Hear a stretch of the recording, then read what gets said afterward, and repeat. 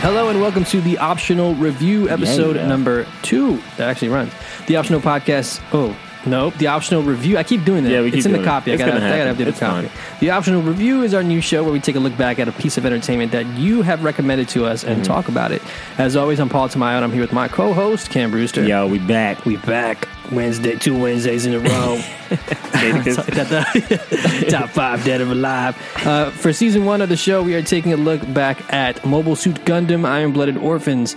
Today, in particular, we're talking about episodes 3, Glorious Demise, and episode 4, The Price of Life. The Price of Life. These are beautiful title names. Yeah, they are. I don't know who comes up with them. The show is actually pretty beautiful. It's true. It's very poetic. Iron Flower. It's beautiful. You never think about that stuff. Yeah. It's like it will never wilt. It's like, oh man, that's beautiful. Yeah. No. So jumping into episode 3, Glorious Demise. I actually took notes this week. Nice, good. Good on you. Notes. Yeah, because last week I was wild. I was not prepared at all. I woke up a little shaky and I was just like, I can't write or see. Have you like written a lot lately, like in large chunk? Yeah, I have. It's hard. It is hard. I don't remember how to write. Although I went to Best Buy. This is off tangent. I went to Best Buy the other day, and this is bad radio, but a girl was writing like this. She was like, people have weird hand. What writing the fuck? grips. Yeah. So for listeners, she was grabbing it like a fucking like a knife. Yeah, if you're Mike Myers. Yeah, and then she had it on the paper, and I was like, how are like? It was beautiful handwriting. It worked. It worked for her, but yeah. So this week in particular, things actually start to happen. Like things are actually starting to happen. Things are starting to move, and right off the bat, the kids start off with their own little mini coup. Yeah, they go. That was dope. Which was really cool because like the way they kind of had this like what do you call that dichotomy, where like they're having like this nice meal. Yeah, with the rest of the group, the younger kids maybe, and the other orphans, right? And also they're giving rations to the older adults. So, and the adults are still kind of like giving them shit about it. Yeah, like I want my meal to be better. Like, we're just making food for everybody, and it's a hot meal, and it's like this nice moment, and then they all kind of give the wink. It's like, we got work to do. Yeah. And I'm like, what kind of work you got to do? And they get to work immediately. Yo, like no fucking punches pulled. Not even a little bit. And I was like, this show is bomb, yo. Yeah, it goes there. Like, it goes there immediately. Wild. And it shows where we left off last time where Orga was telling Miki that he needs him to do something. Mm-hmm. If you don't want to do it, you don't have to. But I need you to be muscle. And he's muscle. He's the enforcer. Yo, for sure, man. Yeah. This is some like mob shit. It really is. Yo, it really is. So what's cool is that like usually in an anime, like they always have those moments where there's a lot of exposition where it's like, oh no, he's got the upper hand. And then it's like, wait a second, I have the upper hand. Yeah. And I think listeners of our other show, our video game show, will know that like typically I don't like that kind of stuff. But in this way, it's like super understated. Like you said before, it's like it cuts. And then we're like in this dark room where they're all tied up and they're like, what happened? They're like, we gave you all fucking sedatives. Yeah, he doesn't even like let you try to figure it out. He's like, yeah, how'd you like the food with sedatives in it? He's like, spoiler alert. We drugged you motherfuckers. Yeah. So that was dope as hell. I actually really appreciated that. And then immediately, homeboy just like murks. Yeah, because he basically goes, we're taking over. Right. You have two options. You can leave. Or you can work for us, and we'll pay you if you want to. Yeah, if you want to leave. The main adult that was like giving them hell in the beginning, the first 2 episodes, was like, "Fuck y'all." Yeah. Untie me right now. You ain't gonna do shit. You ain't gonna do shit. Spit. Yeah, he spit. Yeah, that's a bad move in all the mob movies. Don't ever spit. Don't spit. That's gonna go wrong for you. Not a good look. Yeah, it never works out for the spitter. And then Miki steps in and he lays the murder game down. He pops a cap in his ass. Like 2 to the dome. Like the legendary Shaft movie. Yeah. Freeze, mofo. Pop a cap in your dome. For real, man. And he just like cold-blooded kills this guy. Like, yo, no hesitation. Just like, pow, pow, pow. And the guy was like defenseless. It was just wild to me. And they were like, anybody else? Someone else stepped up. And he got put down immediately. And it was just like, yo, this is... I was like, this is an anime? Yeah, these kids are murdering people. And that's the thing, I think there's a big misconception about anime and how, because we are used to intaking cartoons for kids, Yeah, like exactly. Animated media is usually for kids, right? Right. This ain't for kids. Nah, This man. this ain't your mother's anime. Nope. Not at It's all, not man. Sailor Moon, bro. Not even a little bit. And I wasn't even prepared for that. No, I was caught off guard. I mean, we've seen like the deaths happen before, but in these 2 episodes in particular, like things get pretty nasty and up close and personal. Yeah. So after that, they just kind of let the people either leave or stay. I think most of them left. Yeah. All but one. Right? Yeah, the two. Hitler All but stash. two. So yeah, Hitler stash. I think his name is like Toto. Okay. Mr. Toto. And then the accountant. They make him stay. They're like, we need you for a little bit. Like, the money. Yeah. He's like, we need you. What I thought was interesting, though, like before we move forward, is that the people that they make leave and they pay them off, that was also like a strategic move because Orga says in particular, no, our reputation is also at stake here. Yeah. And we can't so we have to think about our future as much as like our present. Right, so because we're actually trying to make this work. We're trying to transition into another company, Right. and like we can't just have people thinking we're murderous scum. Like we have to have a good image of like they got laid off, they got paid, and maybe they'll think of those other things as like rumors. Like, oh no, that's not true. Like we didn't kill anybody. Come on, we didn't murder anybody. But we know the truth, which I thought was really interesting. Oh, man. Yeah, it's so good. So then the battle that we saw Mikazuki with the suit, it's actually I wrote down the name of the thing. It's the Alaya Vijnana system, which is interesting. It's like, I don't know how to say that in particular, but so that's what he used in order to battle and that was actually his first time using the Gundam, Which was interesting. Yeah, That was an interesting bit of like information because like you would think that he was like seasoned, and an adept at it, and he was just like, oh no, it's just more intuitive. crazy. Like, what? Yeah, that was his first time using that suit, and he just like bodied everybody. Beasted. Yeah. Which kind of makes, I mean, they kind of allude to the fact that like they usually use their like worker machines that are used for like menial tasks and like, just kind of guns and shit. Yeah. And he's like, it's more intuitive. It's like a bipedal robot. Yeah. So it makes more sense that way, I guess. It makes a little more sense, yeah. Pretty cool shit, though. And then we also find out a little later that in order to have access to that technology, the surgery is actually incredibly risky. And Orga, I believe, and Mikazuki were the 2 people out of like 10, I believe, who had it. Mm-hmm. And the success rate for the surgery is actually really low. And not only that, but like Miki had it 3 times, which is like super risky.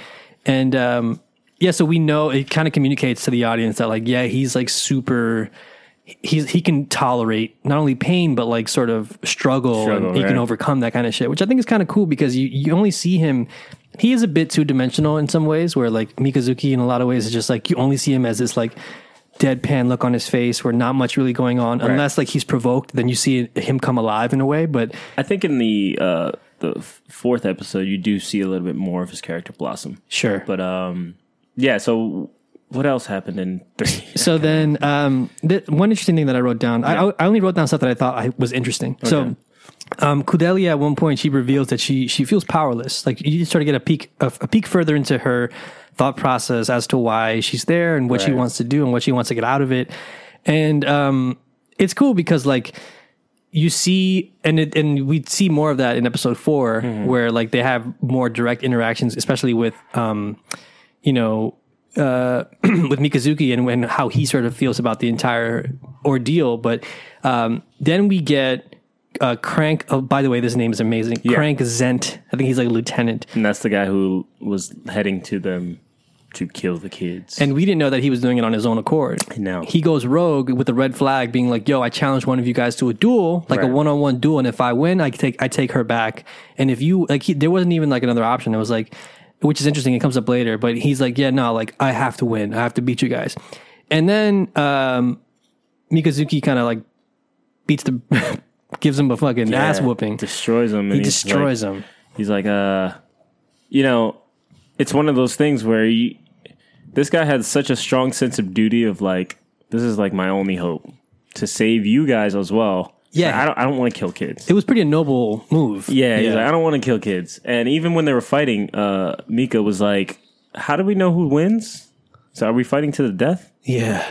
He's like, I guess so. It goes unanswered, but he does end up. But then Mikazuki says, no, Orga told me I got to kill you. I have to. So I got to kill you. Yeah, he's like, my man said, let the murder game down. This is what I do. Right. He really does kill people. He kills people, yeah. And so he actually winds up winning. Yeah. He kills him. And what's interesting is before that even goes down, Kudelia offers herself up as like, you know what? I don't even want this to go down. Let me just sacrifice myself. But then I believe it was Orga who was like, no, we're not doing this. He's like, we're not. Because we don't trust him. Like, we don't know if he's actually saying... We can't just take his word for it. Right. We don't know if he's going to kill you immediately. We don't know if he's going to take you to who he's going to take you to. Right. We don't know what's going to happen when you get there. And it's true. It's a good point. It makes sense. It's a great point. It's a tactical move. Yeah. Like, we can't. And it gives you, like, more respect for Orga as, like, a leader, as, like, the strategist. Yeah, even though he's a kid, he does have a nice little strong sense of battle and, like, strategy. So, yeah. I think it's also because how they first initiated the battle with the Galahorn people. Like, they just came and attacked. So I was like, why would we even trust you? Even though you're saying that there could be another battalion across the thing. Yeah. So. Yeah, like they fought dirty to begin with. So we shouldn't trust them now. We should take whatever opportunity we can and do what we got to do. I love that. So they were officially known as the CGS Third Group, this like sort of private security group. And then Orga decides to rename them, to basically just rebrand them as a whole because they're sort of being, born out of the ashes of what once was. And we get the name Tekkadan, which means iron flower. Yeah. And he says the iron flower that never wilts, which beautiful. I think is like really beautiful. It is really beautiful because it's like life and beauty and like nubile youngness and it describes them really good because they are these like fragile things, but they're also strong. Yeah, like it's iron. Yeah, it's really cool. It's actually a really cool name. Yeah, it's really cool. And then what's it called? Wait, so I'm trying to think what else happens there. So then, well, basically he mercy kills Zent. Zent. Well, he asked them to kill him. He's like, I can't even kill myself. He was gonna do I guess that like, what's that called when you samurais kill themselves? Oh, seppuku. Seppuku. Yeah. Like So he's basically going to do a version of that. And he's like, I can't. I'm too hurt to even do that. Could you kill me, please? And then he says, "Thank." He doesn't get to say you, and he's like, pow, pow, pow, pow, pow. He just empties the clip on him. I thought that was interesting because like a lot of anime would maybe do it where like you would not see them. You would like maybe hear the gunshots, and then like the next scene would be the guy wrapped up in the hospital bed, and they saved him or something like that. Nah, it was just like, no, we killed him. We had to murked him. Yeah, and I think what's also beautiful, and it speaks to the Gundam franchise, and why I think it's like I think it resonates with so many people is that like the battle itself was like an honorable duel between these two people that had like weapons and a shield and a sword. And it feels old school, but it's like giant robots, right? These like 50-foot robots. And then what happens is like at the end, when he's gotten him, right, when he's bested him, the robots themselves are like this very obvious visual metaphor of like the other robot's down and the other one's like kind of like standing over him. And then they open up their like chests or whatever. And then it's like the two people interfacing like humans. I think that's such an interesting way to do it as opposed to like if it was just, let's say, two humans fighting each other, where it's like such a more interesting dynamic where, and in this case in particular, where he's like literally towering over him with a gun and he's like, yeah, just mercy kill me. And he just does it. He doesn't even hesitate. No. It's so fucking cool. It was really nice. And I kind of like, I wonder, like you would think that character Zent would have a little bit more of an arc, but he was put there to show, I think, the humanity of Galahorn. Yeah. That there are people bound by duty, but also, still human, and still like bound by the humanity as well. So it's like this weird balance that they have to maintain. Yeah. I think that's going to go into his understudy who got hurt in the first episode that he made stay behind. Right. Then you see him a little bit on this, I think it's the second episode. Just sitting on the bed, like clutching like a talisman of some sort. But yeah. So I want to see how that turns out. Yeah, pretty cool shit that happens in this episode. Yeah, I like this episode a lot. Yeah, and then Kudelia, as a result, offers to hire Tekkadan, the newly formed group, as her own private security, and they go where are you going to get the money to basically afford us? Because this is a growing operation and we need money. We need money, yeah. So she says she knows an independence movement sponsor from like way back when called Noblest Gordon, who's going to supply the money, who she can ask for the money. And that's kind of where the episode leaves off, which is kind of cool because now you're starting to see them not only think in terms of like, all right, we have to not only survive, but we have to like run a business. Right. We have to like flourish and we have to like plant the seed for future endeavors, right? So like we're gonna do this thing, we're gonna try to take you to Earth, but we also have to like feed people and we have to like get money and we have to like fuel our Gundams and stuff. It's pretty interesting. It is really interesting, and I wonder how this show is gonna go beyond this first kind of arc of like, is it gonna be like a kind of procedural where they're like taking jobs and then there's an overarching story, which I think is pretty cool. Yeah, it's like, all right, we're turning over a new leaf, but we're also like running this security company, or maybe we're just transporting stuff, or it's pretty cool. So then jumping into episode 4, the price of life, Hitler Stash dude, which I didn't ever write his name down. It was Toto, Mr. Toto, I think. I'm gonna keep calling him Hitler Stash. Yeah, Hitler Stash. He considers betraying them to save himself. So it's interesting. There's a part where he sort of like has that realization of like, oh shit, like this, he doubts them. Like he super doesn't believe that they can actually make this work. And he's trying to like find a way to weasel out of this, like just thinking about himself. My thing is, did he not have that intention the whole time? It feels like it, right? Right. Yeah. He's like, always doing something. If I was him, I wouldn't have stayed around. I would have took my severance and bounced and maybe retaliated with someone else. But he's trying to take them down from the inside. But because he sees the opportunity that he has with access to the girl, and he thinks that's his payout. He's sort of playing the long game. Yeah.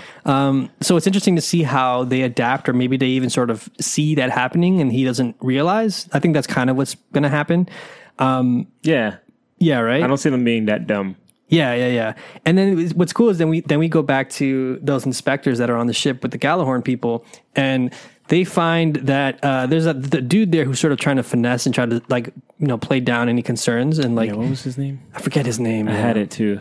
I just had it in my head. But anyway, so he offers them a bribe essentially, and he's like, "Are you sure you want to do this? Like I can arrest you for this." And he's like, "No, that's not what I meant. I promise." Yeah. But then they basically get word of, they find out that one dude, Zent, he left and he never came back, and they tracked down where he went, and up until this point they don't even know that battle happened to begin with. No. It seems like it's definitely like an inside job, and they're working in their own sort of on their own autonomy. Okay, so maybe I missed this up. That battle is what they were talking about, the Zent battle with Mika? No, they were talking about the battle with the whole thing. Okay, the whole thing. I was about to say they don't even know any of that. They didn't even know that. Yeah, because it was off the books. It was off the books, technically. Yeah, exactly. And they were like, "Where's this battalion?" Yeah. What's going on? So then they go, "No, where's this rogue? One of the units left, right? Dolo, and we don't know where he went." So they eventually find their way to Mars, to the farm, which is where the kids are at. Yeah, Biscuit's grandma, his cousin, I believe, or his sister, his 2 sisters, and some girl, I guess, little that girl. works there. Yeah, and also Mikazuki and Kudelia and her assistant go. Right. And it's there that there's an interesting interaction between Mika and Kudelia, and it's so fascinating to me right now because I'm in the midst of reading. I'm still reading Open Veins of Latin America, which deals with colonialism, and it deals with sort of sucking the life source out of this one continent to feed an entire industries of other continents, and just uselessly or like mindlessly using up humans as resources, like in the mines, in the fields, and like it's crazy. It's interesting how this both sort of has intersected in my life right now. That is pretty cool. Yeah, so there's a part where Mika actually definitely drops some serious knowledge about not only like farming. Yeah, he's just like, what do you think we're doing this for? Right. How much do you think we're doing it for? And how much you think, like, exactly. Because she has this very entitled brain. She's been pampered, obviously, all her life. So she probably thinks, like, it reminds me of that Ellen skit where, like, what's his name? Bill Gates is on. They're trying to make him guess what things cost.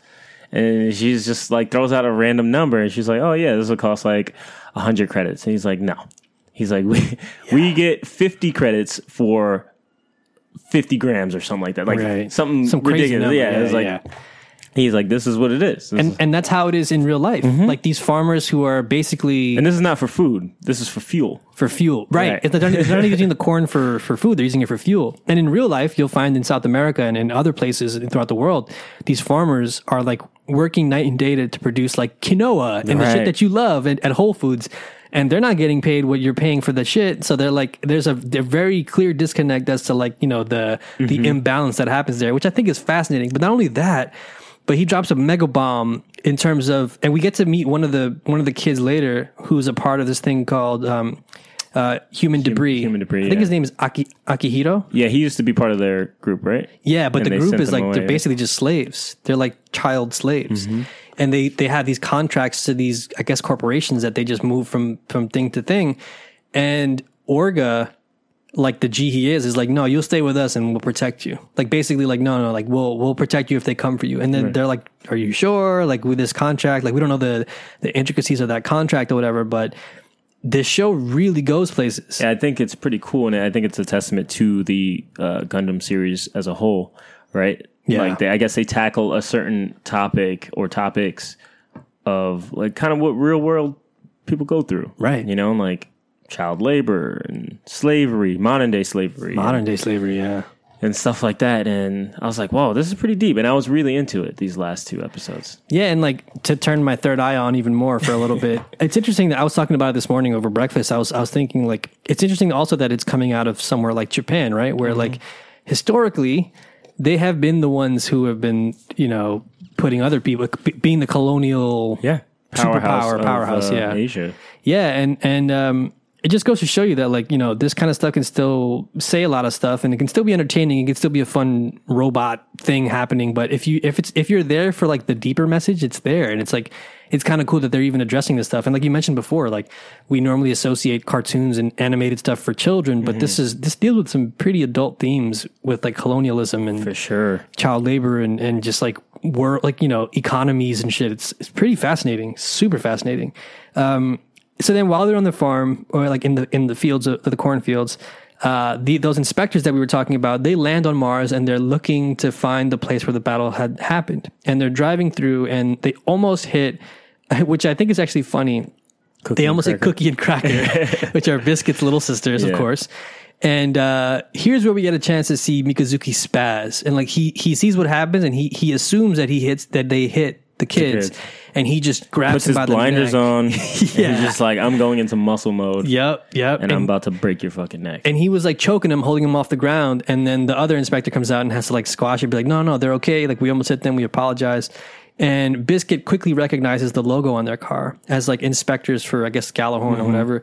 And they sort of have to play it down like they don't know. They have to play dumb for a bit. And they go, oh, have you heard about this battle? It's like, I mean, there's a regiment around here. They must have been training. They must have been popping off. Yeah, I don't know anything. Exactly. And then obviously the senior inspector picked up on that. Yeah. He's like, all right. But then also they see Mikazuki's spine. They see his like his whatever that system is called. So they know that he might be, and then he also says it too. Like there's a really interesting bit of dramatic irony here happening where like that they know, but they're playing like they don't. Right. So they both have this little like chess, this dance happening where it's like you could be a soldier, right? And he's like, I never thought about it, right. Like that kind of thing, which I always love. I'm always down for some good dramatic irony. I love a good spy story. Hell yeah, and. Yeah, and then so McGillis Freed, that's the main guy, right? Yeah, I think that's the Mars Gallahorn guy. The Gallahorn Wait, guy. no. Yeah. No. That's the inspector. It is the inspector. Yeah, it is the inspector because he identifies himself. Right. So that's why I wrote it down. Yeah, and then they drive off. They kind of know something fishy's happening there, but they're gonna do their due diligence and look for proof. Yeah, because right now, and it's like I always think about Training Day. Denzel Washington going, "It's not what you know; it's what you can prove." And it's basically so they know that something fishy is happening. They just can't prove it yet. So they're looking for something for like verifiable proof, and they're going to keep looking. And all the while, we go back to the base, the main camp or whatever, and we know that Hitler Stash, Toto, whatever his name is, we know that he's definitely like planning on betraying them for money and also just a way out because he sees this as like a failing operation. Whereas everybody else is like, oh, look, we got a new logo painted on the side of the wall. Like, yay, and solidarity. I think he's also playing the kids against each other, right? Because he had that one hothead kid. Right. I don't know his name, but the yellow haired guy. And he basically is like, yeah, just get the money. He's right. You know, like, yeah. It's like, I am right. I think where it's going, he's going to kind of get them to doubt Orga. Once you plant that seed of doubt, it's like, especially with like hot-headed kids who can't really see the goal. Right. You know? Yeah. I mean, they can see the finish line, but they don't see what's beyond, what's around that bend. Right. You know, so that's what you predict. You predict something. So now we're going to predictions here. I think that he's going to call whoever he called to intercept the ship. Because who's on the ship that went, the human debris kids, right? Human debris kids. Is the muscly kid that's like pretty on par with like the Mika. With the black hair. Yeah, right? Yeah, He's part of the human debris people, right? I think so, yeah. So they went to get the ship that they're going to use to transport. Yeah, which I wrote down the name of. I forgot. They changed the name of that, too. It used to be called the Will of the Wisp. The Will of the Wisp, and then now it's like... Isaribi. Yeah, I forgot what that is, but... I don't know what that means. Yeah. I think they said it. It's like the warship something. Yeah. So I think he's going to set them up in some way. I don't know. Shit. I don't know. I'm excited. I was like, should I watch another? I was like, I'll wait. Yeah, and I kind of want to keep watching. Yeah. It is good though that I like to keep it fresh, so I'd rather wait. Sure. Yeah, so that I kind of feel the same way. I feel like there's definitely going to be something happening from within because it's always easier to like destroy something from within, obviously, than it is from the outside. And this guy, so far, he's made it this far. Just weaseling his way out of situations and surviving. But I feel like he's met his match now. I do think that even if they fail or if they succeed in some way, Orga and Mikazuki in particular, and like Tekadon as a whole, I think that like he's getting murdered. Yeah, I think that just the way that Orga is very dismissive of him, I think that he knows what he's up to. Right. He's very like, he's harmless. Yeah. Kind of thing. He's just a wacky old Hitler stash. Yeah. Everybody loves Hitler stash. I want that Godfather moment of like, I know it was you, Fredo. I can't wait for that shit. Yeah. That was pretty much our thoughts on episodes 3 and 4. Really looking forward to seeing more Quick of question. the show. Yeah. Do you think that Orga is taking advantage of Mika? I don't think so. You don't think so? I think, obviously in some way there's a power dynamic there that they both have agreed on. Okay. I think it's like in a lot of, not being facetious here, I think it is like consensual. I think it's like they agree to being like, you're the leader, I follow. Mm-hmm. And I think that they both kind of need each other in that way. But I never felt like he's using them. What, do you feel that way? No, I did get the little, it kind of brought it up. I was like, damn, I don't know how I feel about it. Feels a little dirty? Yeah, it feels a little dirty. I guess in some ways, but he is there with him every time, Right. It's not like he's shying away from it. Like, you go do this and I'll just sit back. It's like, I'm going to be there when you clap these dudes. Right. Yeah, I'm curious if like that plays a part later on in the show where like, hopefully we see Orga step up and he starts to get his hands dirty a little bit more. And I also like the other cat. Like, I like Biscuit a lot. Sure. You never really see the nice fat character being down, like that's true. He's really smart, obviously, and he knows when it's time to do business, right? So I definitely want them to all get like Gundams, and I want them to all put in their work because now they have two, right? They do have two. Yeah, they have the new one and the one that they clapped from the other guy. Yeah, that's true. Well, they have the old and the new one. Yeah. Nice. Yeah, the one they wrecked is the new one. Yeah, forget about that. That's interesting. Yeah. Cool. So let us know what you think by emailing your questions and comments along with, any other thoughts you have to questions@the-optional.com. We'd love to hear from you. And if you're in the Discord, we'll be talking about this more again in the review channel. So drop in there if you have any thoughts. Let us know what we're missing. Yeah, and thank you so much for listening this week. Catch us every Wednesday morning. The next episode, we'll be covering episodes 5 and 6. Yeah. So we're moving along here. We're moving along. Catch up. We'll get there soon. Yeah, and make sure to subscribe. Not only are we on iTunes, Google Play, and Stitcher, we're now on Spotify. So definitely, if you're listening, and let us know if you would want us to maybe bump it up to 3 episodes. Maybe that's true. We could do that too. I don't know, like whatever's easier for you guys to intake. Word. Like, do you like these little bite-sized little 30-minute jumps? Yeah, let us know. We're always open to feedback. We're always open to like changing it as we go, because this is our first time doing this kind of thing. So let us know if you're into it at all. True. Yeah, because we could pull the cord. If you want us to watch Full House or something, I don't know, maybe. Definitely rate and review the show if you're on iTunes. That'd be amazing. Again, we have our Patreon. If you could donate like $1 a month, that'd be amazing. That'd be great. Patreon.com/theoptional. Our homepage is theoptionalpodcast.com. That's where you can find the show and share it with your friends. As always, we're on Facebook and Twitter at theoptionalnyc. Our show's music is by the one and only Bloom Waves. Yeah. You can find their music at great. Bloom Waves. Oh, God, so good. Bloomwaves.bandcamp.com. They're also on Apple Music and Spotify as well. So definitely stream their music if you want to show them some love. Just like us. Yeah, it's BLOOMWAVES, Bloom Waves. And our thumbnail was created by the legend Levi Pack. Oh my God, so good. Such a dope little thumbnail. It fits so well. It's amazing. I was like, can you like cook something up? He's like, yeah. He gave me a bunch of options. I was like, this is amazing. So you can follow his work over on Twitter and Instagram at LE_PACK. So until next time, everybody, peace.